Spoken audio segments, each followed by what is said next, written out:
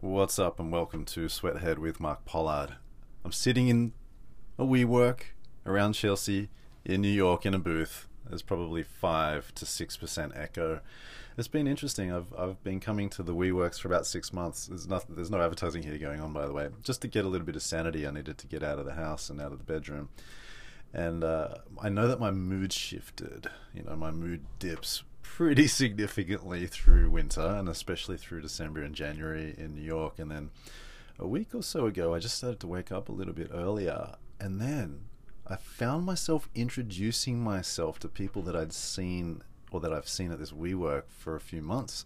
And now there's a little crew of us. I think we're on the point of having team meetings. We don't really know what each other does, but we see each other around, and it's kind of cool. And just a little bit of a running joke. It's been a while since I've mentioned ASMR and my approach to strategy podcasts, which is mood dumping mixed with ASMR. I was presenting to a group of people kind of in the kitchen out in the open with a microphone right in front of my mouth, so I wasn't yelling. And then I asked one of my new pseudo team members, like, was that too loud? And he goes, no, you've got an interesting voice. It's like an ASMR voice. And I was like, that is an appropriate observation. And so it's quite funny to have a voice that comes through in a microphone like this, and then everywhere else is basically mumbling noise. Today we're going to look at 8 things new strategists will know once they're old strategists. It's a little Instagram and LinkedIn post that I put together kind of quickly, actually, and I don't know, a few people ended up looking at it, so I thought I'd put it into some kind of audio version. As far as updates from us, sweathead.com. We got the book Strategy is Your Words. We've got a new accelerator 6-week program kicking off on March 31, 2022. It's going to be fun. Please check that out. We're just starting to launch it and ramp it up. And yeah, lots of other stuff going. A lot of company training and sort of talking about strategy with different groups of very, very senior people. And that always helps me reflect on some of the challenges that we have in getting traction with the way that a lot of us approach our work and thinking. It's really interesting. All right, let's get into the episode. 8 things new strategists will know once they're old strategists. So I do put out a call for questions and prompts, often on Instagram, in Instagram stories. So you can follow me there at Mark Pollard, and you can respond. And I pick a few that sting me a little bit. I've seen a lot of questions, and so I'm usually looking for questions that I haven't thought of or questions I haven't seen before. I often get questions from people new to strategy about like how to get a job in strategy or how to be a first-time strategist, and those questions are just, they're so broad. You will get interesting answers to them. My joke answer, which I have said before many times, when someone says any advice for a strategist new to strategy, my answer is ask better questions. You've got to pull that question apart. What do you mean more specifically? If you are genuine about wanting some help, be genuine about the question that you ask and push yourself to a more specific question. Not that a general question is bad, okay, at all, but I think we can sharpen our questions every now and then. And so 8 things new strategists will know once they're old strategists is really just a response to a question that I've never been asked, which could be, what will I know about strategy once I'm a bunch of years into it? Don't get hung up on words like new and old, please. I put myself in the second category there. So the first thing, and this is in no particular order, this is literally just me sitting down and writing for 30 minutes the other day. Questions matter more than answers. I mean, really, do they? I would have thought answers matter more. Answers matter. Okay, relax. But the reason that I'm saying this in this way is to emphasize the role of questions. Often when we're starting out, and it's not just when we're starting out, but often when we're starting out, we think that our heroism is in having answers, but more perilously having answers in the moment to any question that anyone might ask, and that to not have an answer to any question in any moment that someone might ask means that we're not smart, that we don't know what we're doing, that we might get fired. All right, so get your questions together. And I think it's the same when you're doing research. Allow your curiosity, allow your questions, allow the research that you find to exist without you trying to be really smart all the time and kind of rush to conclusions and rush to strategies. And I'll talk about that in another episode, I think. So questions matter more than answers. You will be able to pay attention to meetings and see who asks questions, and you might see a correlation between the number of questions asked and the seniority of the person. Often really senior people don't ask a lot of questions. I have a feeling that many of us have enjoyed working with senior people who've been very comfortable asking questions, but there's this weird thing in many cultures that questions are a sign of weakness, of not knowing, right? Which, I mean, they're possibly a sign of the second thing, of not knowing, but the point of them is to get you to better answers. So 1, questions matter more than answers. 2, creativity can't be right or wrong. You'll hear themes repeated if you've paid attention to any of the strange stuff that I've put on the internet before, but like, I really do resist words like right or wrong a lot of the time. And the way to explain this is really to remind us all, if you need reminding, that strategy, call it account planning, call it advertising strategy. You can use other adjectives in front of the word strategy. The context is what we do, advertising. Strategy is a creative act. An insight, to me, is a creative act. It will use objective information, logic, data, evidence. But many insights can also be a creative act in that they sew the observations together in a way that helps us understand the world in a new way. And then maybe science can prove the insight for sure. But yeah, to me, strategy is a creative act. Strategy involves ideas. Ideas are attempts to make something exist, and ideas are infinite. Like, we will never stop having ideas, because all you need to do is squeeze things together in a way that hasn't been done before. And squeezing things together in ways that haven't been done before creates an idea, or leads to an idea. Ideas create meaning. Meaning creates value. So you can't get an idea right or wrong. You could say it works or it doesn't work, or it's provocative or not provocative, or dull or not dull. But right or wrong, just move on from that language.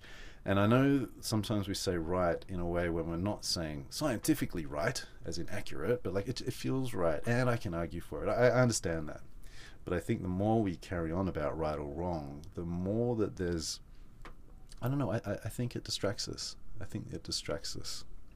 Number 3, most of the time you won't make sense. I think it's so important to point this out, because we don't often talk about in public, even if the public is a small public, such as your strategy team or your agency, we don't often admit that so much of our work is being confused and not sure, and you're saying things, and it's almost, for some of us, like writing poetry, where you're like, I think there are some words that could make sense of this feeling that I have, and the meaning kind of edges its way into the world.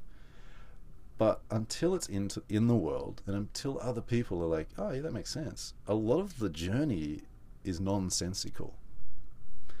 And I think that's a really big point that a lot of companies who are new to strategists struggle with. One of the most common criticisms that I've heard, sometimes when I've taken over teams, is that person can't land the plane. I'm sure it's been said about me, right?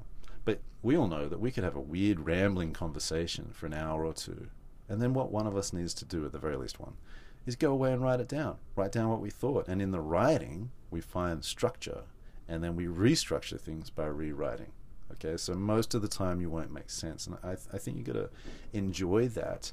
And if that's true, really push yourself into the nonsensical stuff.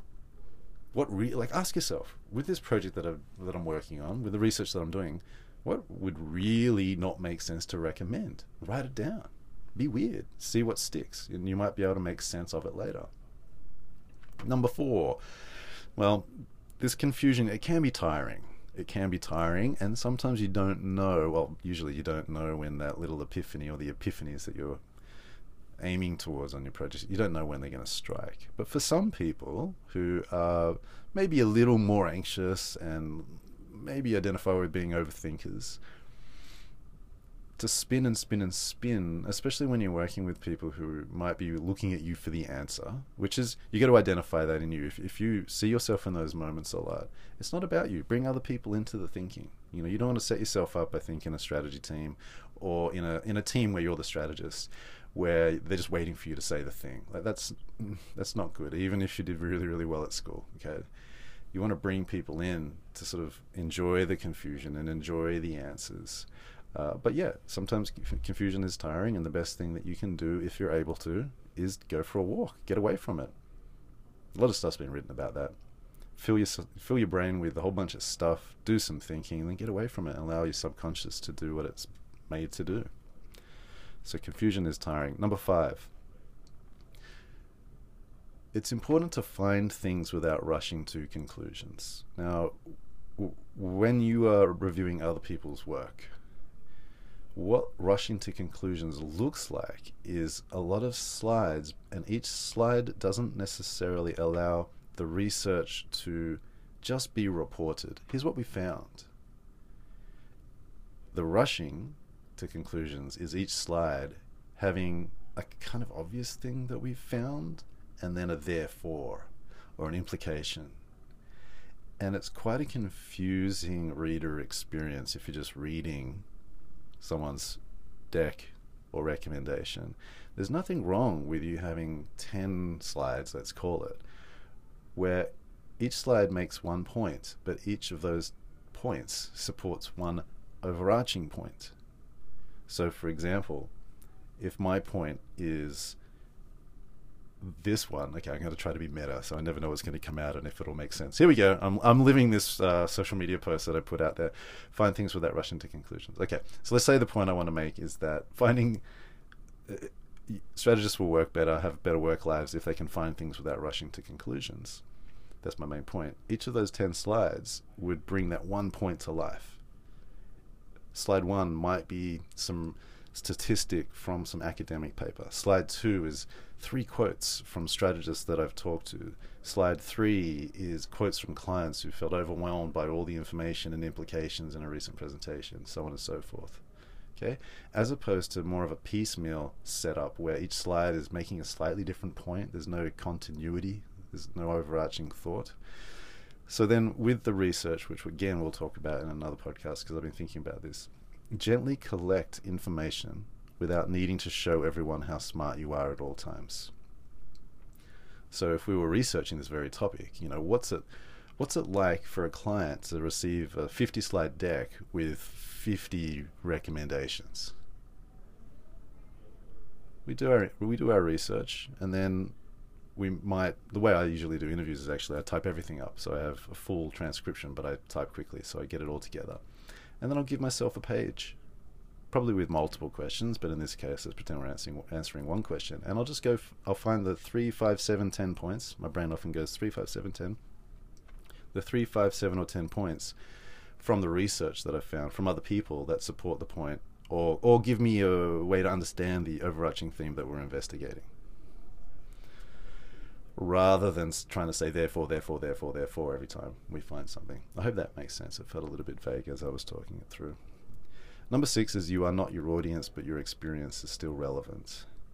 And this means not being in a workshop, a brainstorm, or a meeting and about a brief that has nothing to do with you as a potential customer or consumer or buyer or whatever. And so you don't want to be in a meeting like that, working on a brief that has nothing to do with you, and you say something like, well, I wouldn't do that, because it's totally irrelevant. But if you're working out how to sell, I don't know, fishing rods to a particular group of people, and you've been fishing once, but you haven't in 20 years, and you're not thinking about doing it again, maybe you do have some story from a very long time ago that could be relevant to the brief. But you need to separate the brief and its audience from you. So your history, your experience are relevant, but don't make the brief about you. That's really what I'm trying to say. Number 7, everything is raw material. Sort of builds on the previous point in some way. I don't know. I think I did this as well. I had a phase in my 20s where I didn't spend a lot of time with fiction, and only sort of later started to think about how personal experience could matter. We had kids relatively young. I was 28 when we had our firstborn. I was married at 25. I was pretty young, really. But I was able to have conversations with people 10, 15 years older than me who'd been through that when we were working on products that had something to do with parenthood. Worked on Kleenex and various products like that that we're trying to sell to parents and schools and whatnot. And so having kids young actually helped me have certain conversations that I would have not really been able to have without having had kids. That's what I'm saying, and I'm supporting point 6 and point 7. Point 7, everything is raw material. And on that, like, we had a health situation at some point. I need to be a bit vague, and I drew a diagram of what it was like for a parent to go through that. And the diagram was mapping out the sort of emotional journey over a few months. And the client took it and presented it to all these doctors. So a little bit different to point 6, because I was kind of in the audience. I'm being vague, but everything is raw material. And it's not just your personal experience, it's fiction. Read fiction. Like, really good fiction has amazing psychological insights in it.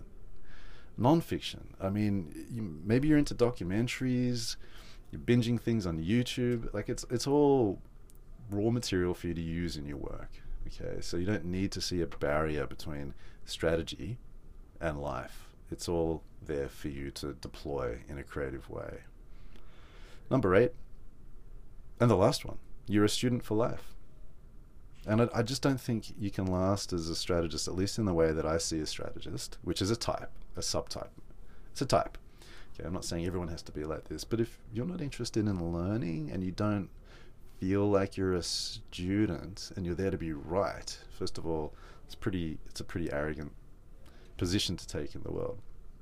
But also, I just don't know if you can really do our work, because at some point you'll be too good for new information or to learn something new, or which can mean that you're going to be too good to actually make new connections. So identifying as a student, I think, is actually very, very useful. So just wanted to put this into words because it's reached a few people online, a couple of thousand people, I think. If you've got thoughts about this, feel free to DM me on Instagram at Mark Pollard. If you want to find out about our strategy classes, sweathead.com. I'll be back with some more short episodes in the coming weeks. I hope you're doing okay out there. Peace. Thank you for listening to this episode of Sweathead. If it's your first time here, please subscribe. If you enjoyed the episode, please share it with a friend or leave a kind rating. For more information about our strategy classes, events, and books, visit www.sweathead.com. And yes, you can find us on Instagram at Sweathead.